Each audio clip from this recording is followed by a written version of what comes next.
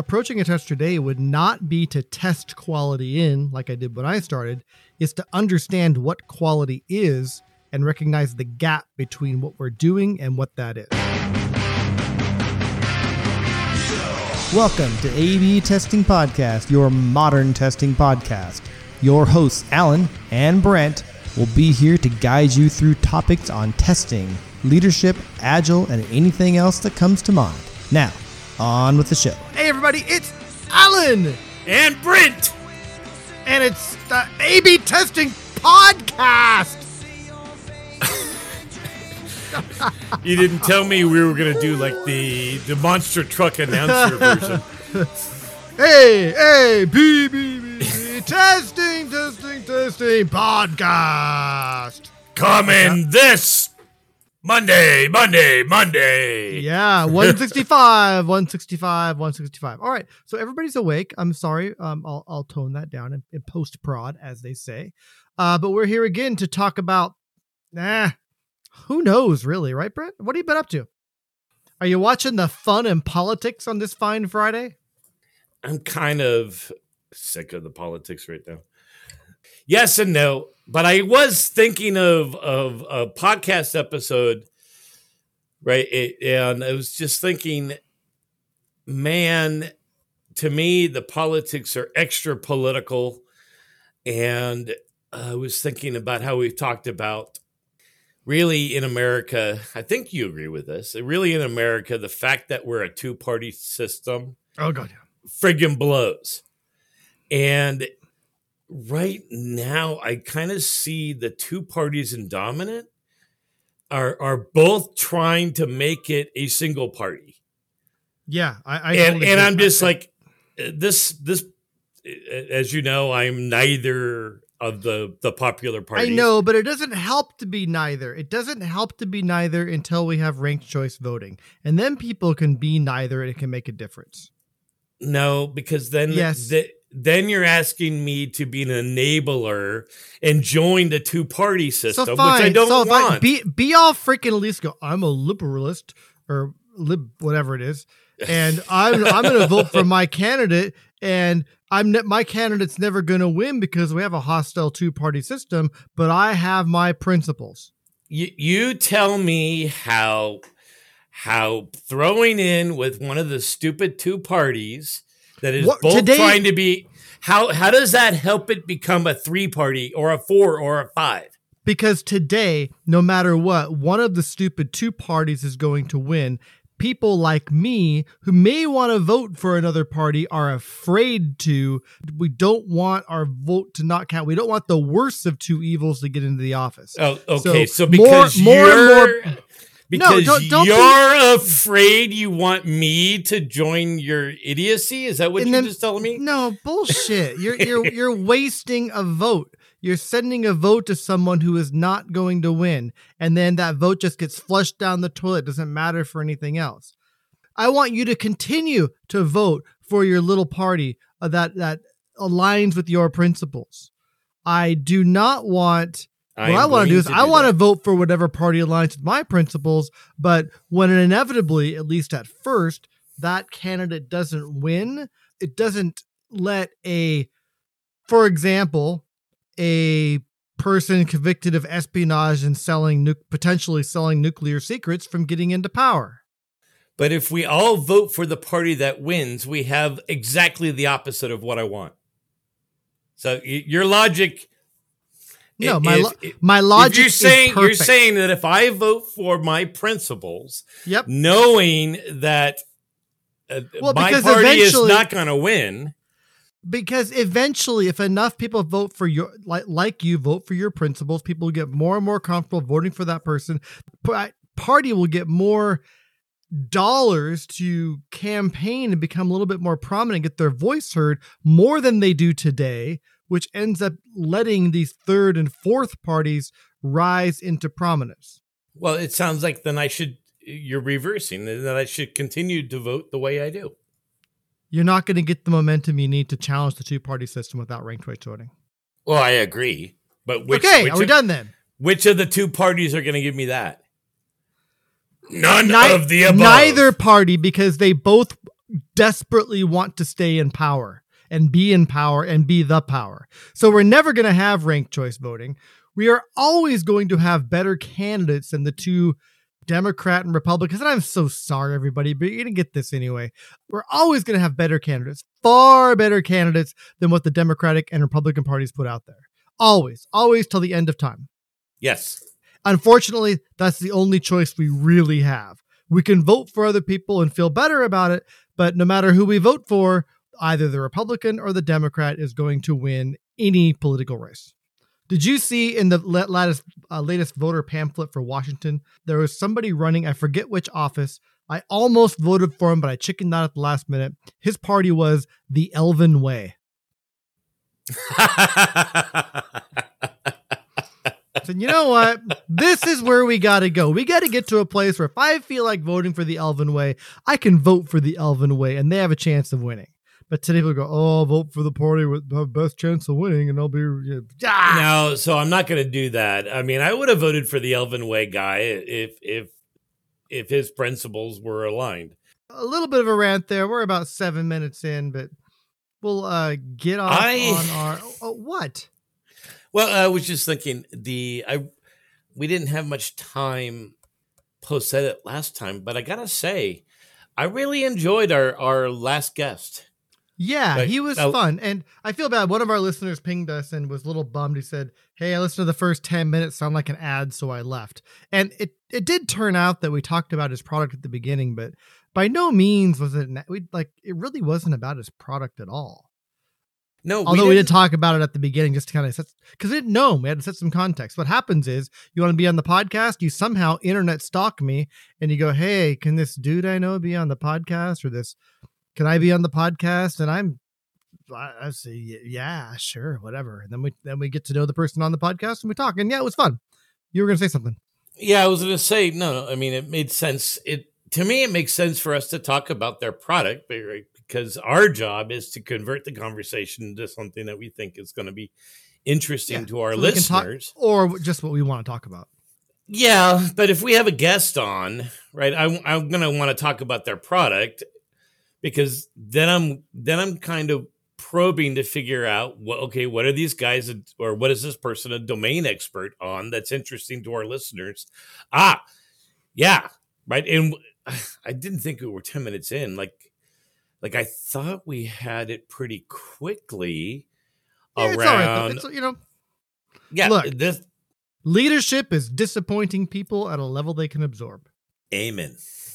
Ooh. All right. Okay. Anything else you want to hit on before I give you a topic? No, that's top. All right. I was asked recently to a couple things going on here, and I'm going to be very transparent about what's going on here. I am super lazy. Did you know that, Brent? I did. This is why I automate stuff. And by that, I don't mean writing Selenium tests. So stuff it. I am super lazy. So Selenium tests, we've covered this. Selenium tests is the opposite of lazy. Let me give you an example of how lazy I am. Okay. I have this new monitor, but it's a little screwed up in power management. When I plug it in the morning, it doesn't connect. Like my Mac thinks it's there, but it's not there. And I have to, I used to have to unplug it and plug it back in. Okay. And then it would work fine the whole rest of the day. Just after being off for a while, it won't plug back in. Kind of a pain. Well, I am way too lazy to crawl under my desk every morning and unplug and plug in my monitor.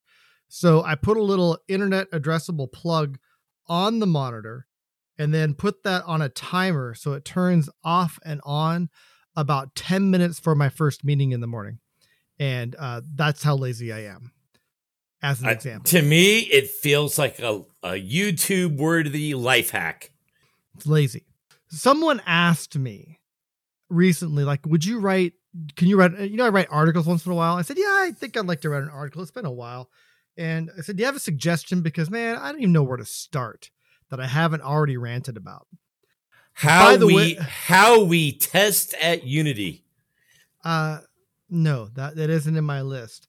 I did repost someone on Twitter I just glanced by another one saying someone with the tester's mindset could blah, blah, blah. So I reposted my myth of the tester's mindset thing on Twitter last week. Got a few head nods and yeah-hahs and that kind of stuff. But anyway, I'm going to write another article. I asked for a suggestion, and then, which I'll share here in a second. And then another company asked me if I do a talk, like a recorded, like 10-minute talk, which I can usually spit those out pretty quickly, but I'm going to do the same. I'm going to write an article about something, and then I'm going to talk on the same thing. And because I'm way lazy, and I should say in college, every once in a while, I would get an assignment from 2 different classes that was close enough, like a writing assignment. I could do the same paper for 2 different classes. And that was like a big win. It's not plagiarism if it's plagiarizing you. Plagiarism. So what I'm going to do is I'm going to write a paper probably this weekend. I'm going to give a talk. I'm probably going to record it next week. But we're going to go ahead and kind of hash out the topic today. We have done this more than a couple times. We have like vet my topic, but I have some ideas here and I want to walk through kind of what I'm thinking about, but I want to get your initial reaction first to the topic of, if I was starting as a tester today, how would I approach it? And I want to get your initial thoughts, and then I have a whole bunch of thoughts and it's going to go somewhere. So like, Brent, if I'm going to ask you, if you were starting as a tester today, how would you approach it? Okay. First question. What's a tester? Nope. It's a valid question. You said starting as a tester, but I assume we're going to go with sort of a straight out of college type of I don't know. No. I think up to interpretation.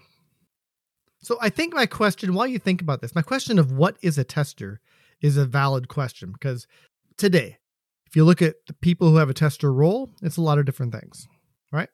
So let me start a little bit on kind of what I'm thinking on my story, because I've been a bunch of different kinds of testers, and some of them haven't been much of testers. When I first started off way back in 1993, explored applications, I found errors, I reported bugs, I worked with developers to understand them, to show them, to demo them. I validated things were working as expected. I used applications, all those things. Someone who does that role even today is still called a tester, right? So would I go back and do that again? Probably not. Probably not. I did that for a while, and then I did a lot of API testing. I wrote a bunch of network analysis utilities and tools to help me examine fonts and font rendering and bitmap rendering on Windows. A lot of deep API testing, not just automating the API, but writing tools and applications that would help me understand how, because I was working on GDI mostly with some user, how these user-facing APIs worked on Windows. So I did a lot of API testing, in short story. Would I go back and be that kind of tester? And the answer is no, because I fully believe today that everything I did then should be the developer's job. The developer should write their own tests. And a tester could write a few of those, but I was writing a bunch of tests. Fortunately, at that time, very few of them were kind of unit testy, but I think a lot of the tests I wrote at that time still should be owned by developers. They probably could have written them better than I did. For sure. Completely and at the time, to credit, I think there's a lot of like these tools. I'm picturing them like stuff to render code pages, to dive in and look at the shading on TrueType fonts, things like that. I shared with developers, and they kind of end up being code developed over time. But still, API testing. You might even say my job was a developer who did mostly testing versus implementing new stuff. I don't know. So after I did that for a while, basically, this is jumping ahead a few years, but I was still a tester on a test team. I was a test architect, but I mostly wrote tools to help testers do better work. I wrote like test runners. In fact, I co-wrote a CI system back in like 2001. Yeah, but stuff I taught developers how to write unit tests and gave them like code generation that could look at their code and figure out stubs for some unit tests. Go ahead. Yeah, but then at that point in time, were you really still a tester? Good question, right? Good question. You know what I was doing at that time? You know what I began to do at that time for the first time in my career?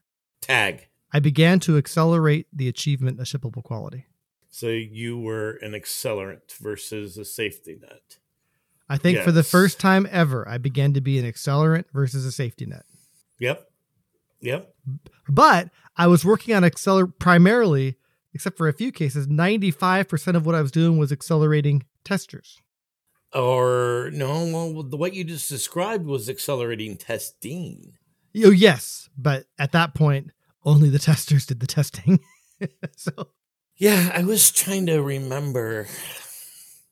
And it's hard. When you were still here at Microsoft, was it still a place in your point of view where it was common to have a discussion with developer? Hey, if I'm doing all the unit tests, what are you doing? Yeah, that happened for years. That was gone by the time I left. Okay. So this is everything I talk to you now. This is like my job as a tester up to about 2003, 2004. Yeah, so I like how you did the shift there into an accelerant. I really do. I'm like, okay, so he can now point back to a time where he actually began his journey as a modern tester, if you will. Yeah, I didn't even realize it. And I knew a lot about testing, and I was teaching testing and talking about testing and techniques. But for the most part, I was focusing on accelerating the test team. But then a few years later, eventually, right. I don't even know what I did on Link or Communicator, whatever it was at the time. But when I moved to Xbox, that point, I was still doing a lot of accelerating of the test team, but really more of accelerating the entire team. I did a lot of stuff in the build system, a lot of tools for developers to use as well as testers. So I was still working as an accelerant, but in this case, accelerating more of the team. And then when I moved, so there, I'm a little right when I think about what do we call it? Our motto, our mission statement. Accelerate the achievement of shippable quality. Yeah, you were an accelerant in Xbox, but just because you're on engineering systems doesn't mean you were accelerating shippable quality. Now, me knowing you probably were, right? But I was doing things like porting App Verifier to Xbox because I believe in the power of dynamic analysis tools. Making sure we had efficient static analysis tools in our build pipeline with bugs auto-assigned to people for accountability there. So it's lots of code correctness work I did. I accelerated code correctness for whatever that's worth. Right. So, and then that just naturally graduated into like what I did on Teams, which was even more focusing on, I began to do more test coaching then, even on Arcadia before then, the Stupid Science Project, of working with developers and really helping them. Probably the first time I helped them do better testing. Maybe that's worth talking about. So then I spent a time in my career as a tester, as a test coach, at least partially, helping developers learn how to do better testing, teaching them that they don't need to have a tester's mindset. They can just have a growth mindset. And at the same time doing that, focusing on velocity. And even though I didn't know them at the time, indirectly working on DORA metrics, like cycle times, getting faster at delivering and getting feedback from customers, but a little bit of coaching in there too. Yeah. So at that point, you could say that at that point, I was no longer a tester. But would you say that if I was coaching testers, do I still get to wear the tester hat if I'm coaching developers on testing? You do, but to what? Like, are we going into the weeds now in terms of your initial question? No. I want to go back to it. There's an evolution here. This is where my career went, and it's all based on a knowledge of testing. When I shifted into accelerating the team, I moved into a little different approach in how I wanted to improve quality on the team.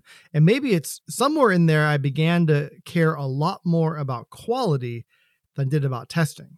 So if I pop back the original question, I don't actually know the answer here yet. If I were to be a tester today, how would I approach it? Yeah. So I was thinking of it this way. Okay. So let's say you just came out of college.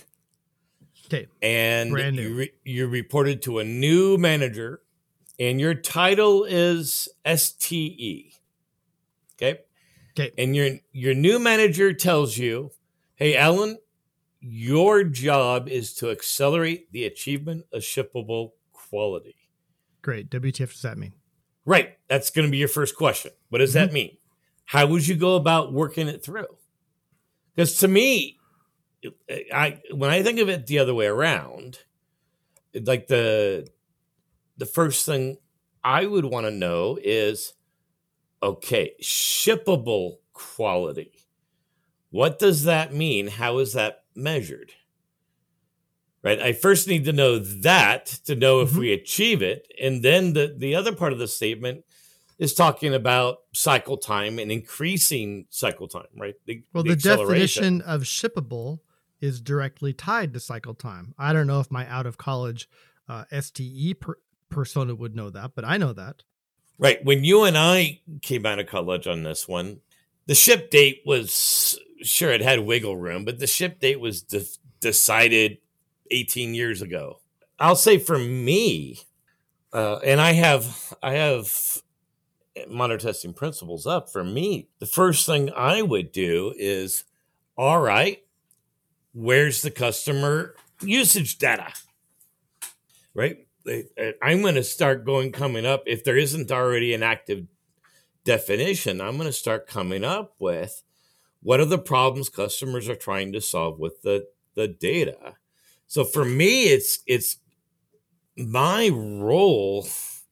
I don't know. I think if I were straight out of college, I would view my role as far more of a data engineer / business analyst to try to understand the customer and understand. We are the customer. Yeah, no, that's dead. To try to understand the customer, what is the value proposition? Where are they getting stuck? Where are they improving? Let me clarify understanding here. Make sure something gets clicked. Oh yeah, you're onto something. So this is approaching a test today would not be to test quality in like I did when I started. Is to understand what quality is and recognize the gap between what we're doing and what that is. Is that where you're going? Yeah. Okay. To me, it would absolutely start with where you are a world-renowned expert. Okay, I can't. I just got out of college, man. I just got out of college. Give me some time. No. Virtual you, the real you. I would start with A/B testing, right? Which is, of course, the podcast. This podcast inception. No, A/B I know, testing. Man. I know. But where you are an acknowledged world leader, like okay, go with your wheelhouse. This is actually huge. This is something maybe we've been missing talking about coming out of this is like, if I'm able to look at data, maybe even talk to product, get customer insights, but the more I can understand about what customer perceived quality is, the more I can assess what our gaps are. Now is that a tester job? Usually it's like a product manager that drives A/B testing. So is this an adjunct of traditional product management, or do you think the new tester role is because when I remember there was a while once where I confused you by actually knowing some of the right nomenclature and definitions and wording around experimentation and data science. I believe the correct adjective was impressed me. All right. And when I was doing that research, so I'm really good at learning enough about something quickly to fake my way through. I'm the king of fake it till you make it. But I remember now when I was reading and studying for that stuff, the person, when they talked about doing an experiment, they talked about it being a partnership between the tester and the developer. But in this case, by the tester, they meant the person designing the test. Yes. And the test in this case is not the test case input 4. See what happens. The test is the treatment, the B part of the A/B testing. Yeah. So let me tell you, for example, I don't know that the product manager is really the person that does that anymore. It certainly is. is not in my experience. I assign that to like straight out of college ICs on my team Interesting. who partner with straight out of college ICPMs on someone else's team. Oh, interesting. But those hypotheses range from itty bitty to huge. For example, someone on my team worked with a PM on a different team very, very recently and wanted to understand. So do you know how in some text boxes you can put sort of a grayed out text in there to kind of guide what goes here, and then when they start typing, that text goes away? Okay. Exactly. The control said, describe your problem. Okay. They wanted to test what happened if instead of that, in the treatment, it said, briefly describe your problem. Okay, just add in the word briefly.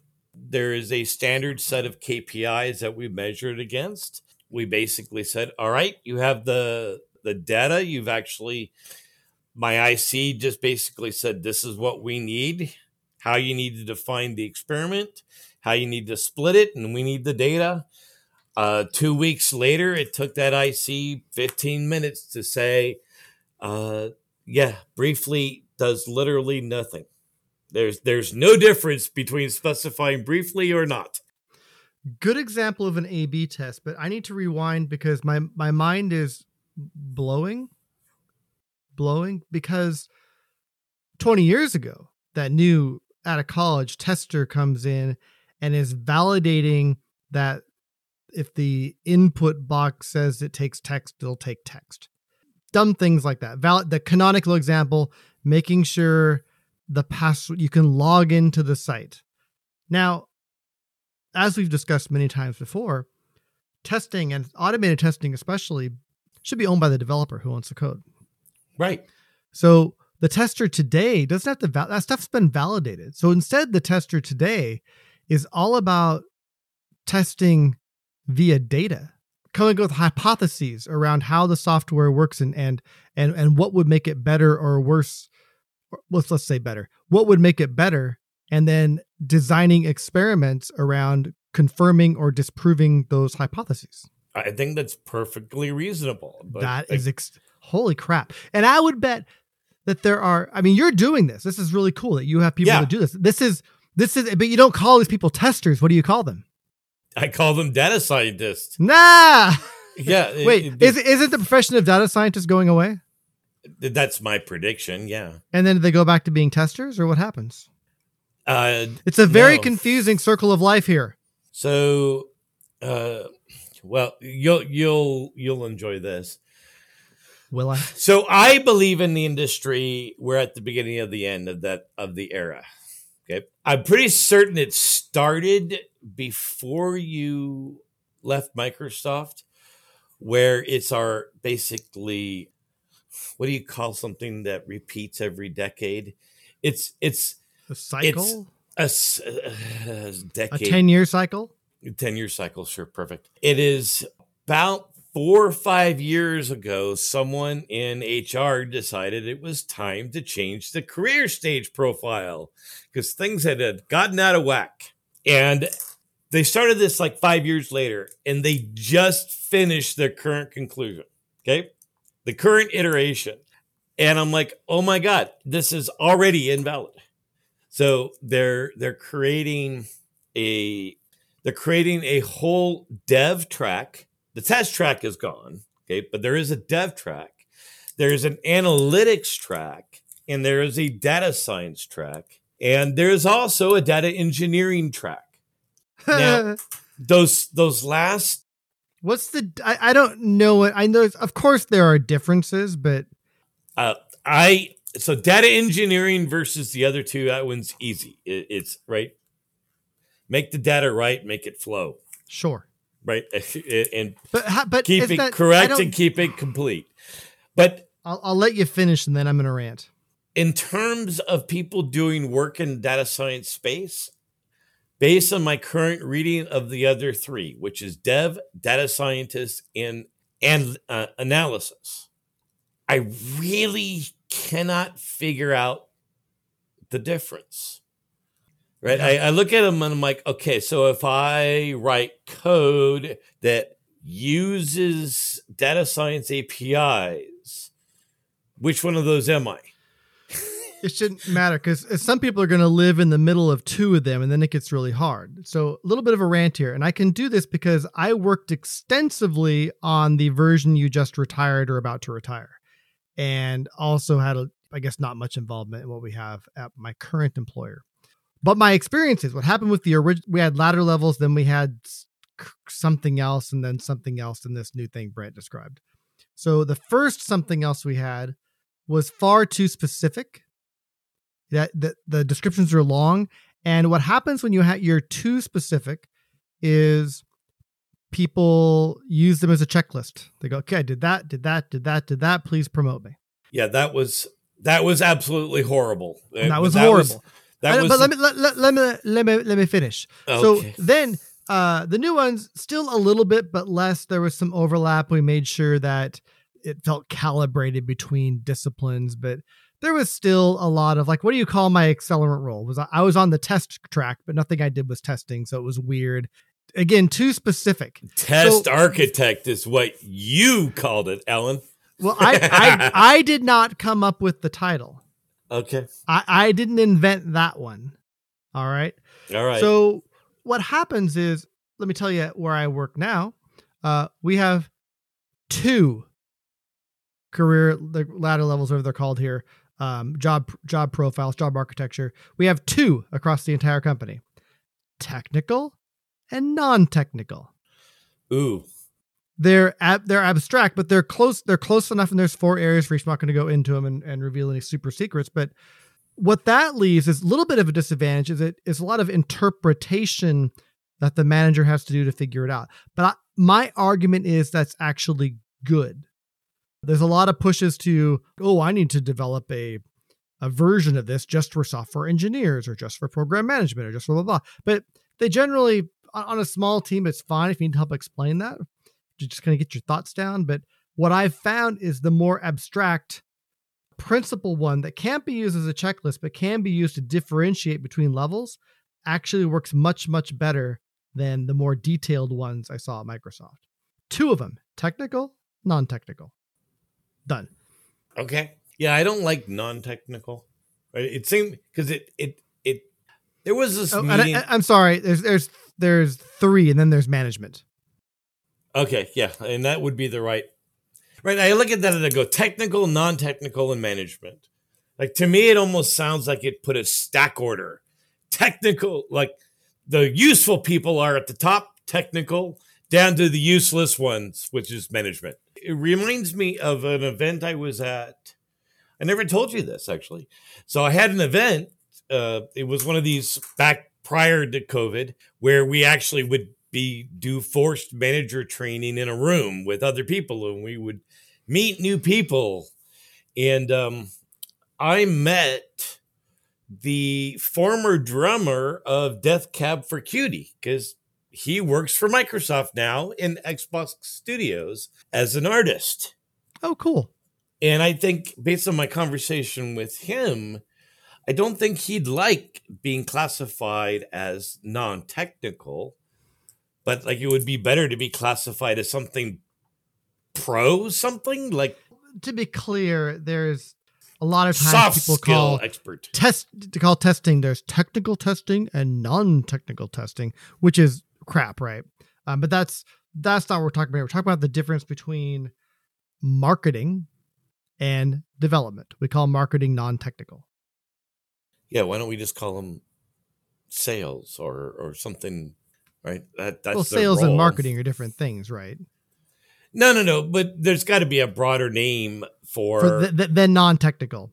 Technical and creed. I don't know. Technical important. Technical and actually makes us money on the dev work we do. I don't know. But I get what you're saying, that this non-technical label is practically offensive in some cases. So I get that. All right, let's go back to rewind. I'm reeling in. Rewind. If you were a tester today, how would you approach it? We went too far back because. Okay. All right. So you said you said something along the lines that you had your mind blown, and Because I approached testing today by calling testing.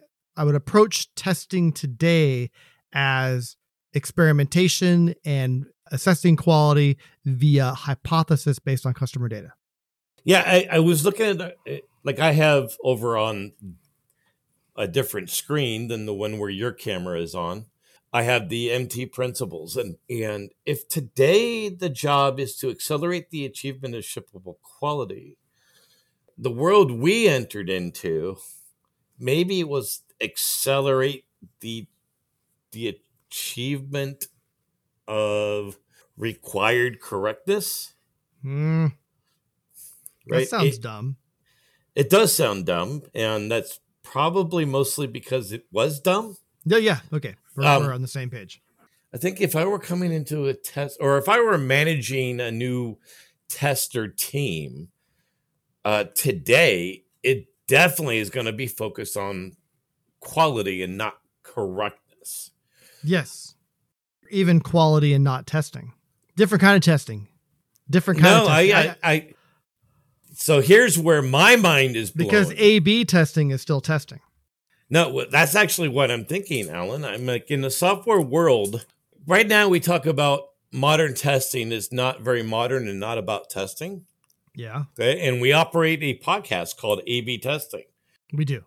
What if I were to tell you season 2 of the A/B testing is coming up after this cliffhanger. No, what if I were to tell you F the old definition of testing? This is about modern, and it is about testing. Holy but it's crap. Today's definition of testing. We are going to piss off so many people while we change the world. Yeah. A/B testing. It's official. It is modern, and it is about testing. Screw y'all. Yeah. No, I think we have to go through the principles and say, okay, with that definition of testing, what is missing? Because I'll tell you right now, number 7. Yeah, no, they change. Number 7 absolutely changes. I think expanding the know-how, I mean, that's what I'm working on right now. I have now gone through so many freaking experiment designs. I'm now at a point, oh my God, why do these people keep coming to me? The mistakes they keep making are so easy. They could just stop, right? I'm now at a point where I'm getting prepared to automate this, which is what I've done my whole career, as have you. Just the boring parts. In retrospective, that means my life has been very boring. I think season 2 of A/B testing coming up here. Maybe we really mess and put the slash in our podcast title. Okay. Yeah, that's interesting. There's some exploration to do here. So and here's the fun. Here's what you get to hear as a listener, all 3 of you, of A/B testing. I didn't know where this was going. My approach in thinking about how to answer this question of if I were a tester today, how would I approach it, is try and think about the different kinds of testing I've done and how quickly I evolved out of actually doing testing, yet somehow knowing something about it. But we made a shift here, which is it's what Steven Johnson in Where Good Ideas Comes From calls the adjacent possible. It was there to be noticed. It just took us talking for us to notice it. Yeah, and it's interesting. It was there all the time. It has been, absolutely. We've just been, and we've talked around it like for years. It just never. It's like we're at a party and we keep refusing to make eye contact with this one thing so we don't even notice that they're there, and then suddenly you're like, "Oh, you've been here the whole time." A/B testing. I am staring at you and fluttering my eyes. Hey, A/B testing. What's your sign? Let's go get a beer together. It's too much of a random tangent, maybe Okay. even for our podcast. That's almost impossible. Longtime listeners will know it's pretty much impossible to out tangent the A/B testing podcast. Oh, you're really going to stick with that, huh? Just for now. I don't know what's going to happen, man. I don't know what's going to happen on season 2 of the A/B testing podcast. Sorry, on season 2 of the A/B testing podcast. We still got a few minutes left. Let's go through this. All right, man. I'm in. All right. I just got excited. Sorry, man. I'm gonna reel it back. So we're going to define modern testing, like testing now in the span of the next few minutes. Testing is talking about A/B testing, experiment design, and the thing that I'm like, yeah, shippable quality. It's about quality. That's what A/B testing. Oh my God.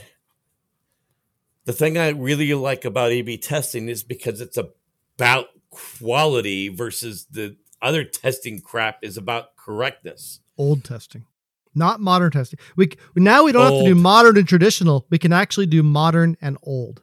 Yeah, I was thinking, could we get away with calling it old and just testing? Like remove our adjective and put the adjective on the other one. Right, traditional I've been calling it traditional, but I now want a term that makes it sound like it's archaic. A/B testing. Our priority is improving the business. Absolutely. That sounds good. I don't know if it's really well. I was thinking we put that in some more homework on these, but yeah, there are new principles because we're actually talking about modern testing. It is modern and it is about testing. Right. I'm changing the website in 15 minutes. So for that one, I think the priority is improving the business. But unlike when we originally did this, we put that in there because, like, I remember why I wanted that in there and why I wanted that as number one is because so much of the traditional testers were just like, I provide information, or I do what I told, or I do this. I'm like, I provide information to stakeholders so they can make the hard decisions. Right. And we're like, no, cut that crap out. Be an active part of improving the business, not some dead weight that someone can cut at any time. We accelerate the team and use models like Lean. I don't. No, that's not part of the new modern testing. I don't think it is. And even so I think 1, 5, and 6. So the customer is the only one capable to judge and evaluate the quality of our product. That's a new modern testing principle, as well as we use data extensively to deeply understand customer usage and close the gap between product hypothesis and business impact. That's a new modern testing principle. Yeah, you could almost argue 6 could be removed because we're kind of saying 6 is modern testing. Yeah. It's going to take a little bit of work here. I do want to make one little PSA. So, just so you all know, Brent is click training himself. So if you hear a little clicky sound in the back, that is Brent teaching himself how to not salivate when hearing good ideas. Yeah. So when I have a good idea, the small, mostly non-functional, but sometimes functional resistance to annoy Alan just dissipates.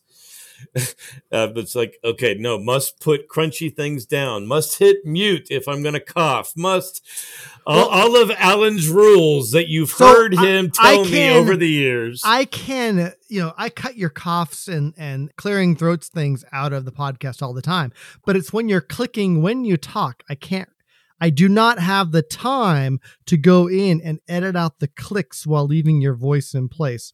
It is not worth it. So they're going to be there.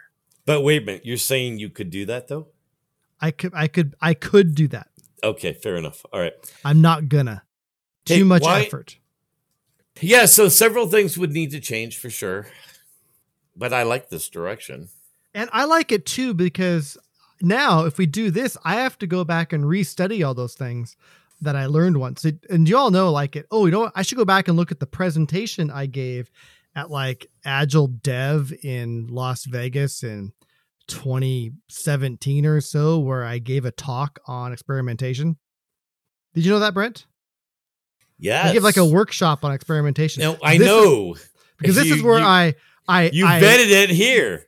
I know, because this is what I do. I learned enough to give a presentation, people to be happy. It was like a fill-in Like, hey, we don't have a speaker. Can you come to Vegas? I said, yeah, I'll come for the day. He said, no, you have to spend the night. I'm not okay. I'm not entirely certain you should be so proud of yourself being a masterful bullshitter. But, whatever. Someone's a little jelly. So no, I want to relearn this stuff. So I will put my homework in. With that light in mind, we're talking about it. Yeah, this is so cool. We have a topic for the next podcast 2 weeks before we're even going to record it. We often do that. The question is often.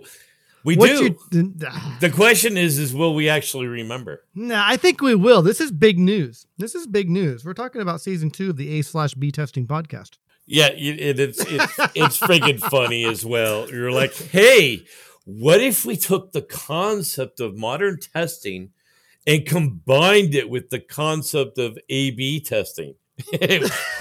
Who could have come up with that idea? Yeah.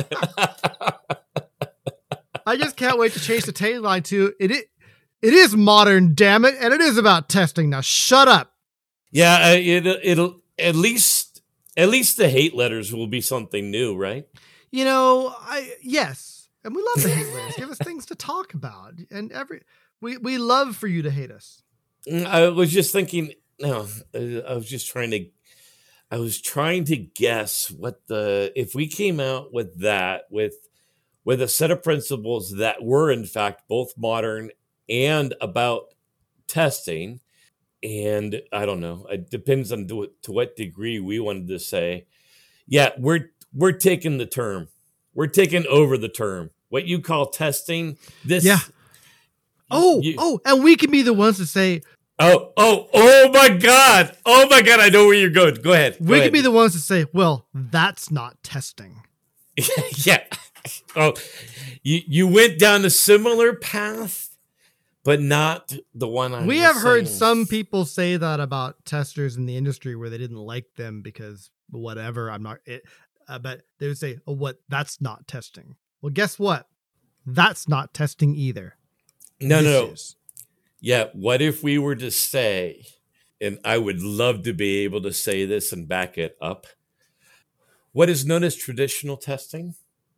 I am proposing that from here on out, we call it checking. All of it, every bit of it. Your information providing, that's all checking. All of it. You're playing with the app to see if it works and plugging in random inputs. Still checking. It's all checking. Let's if we're gonna take back the term, or if we're gonna take the term testing, let's take checking as well. Why not? Okay. Testing is ours. We own testing, Bia! All right. I got to go to my next meeting, boss. Yeah, me too. Hey, everybody. It's Alan and goodbye, and that's Brent, and he says goodbye, and we'll talk to you next time on Series 2, Episode 166 of the A/B Testing Podcast. Bye. Bye.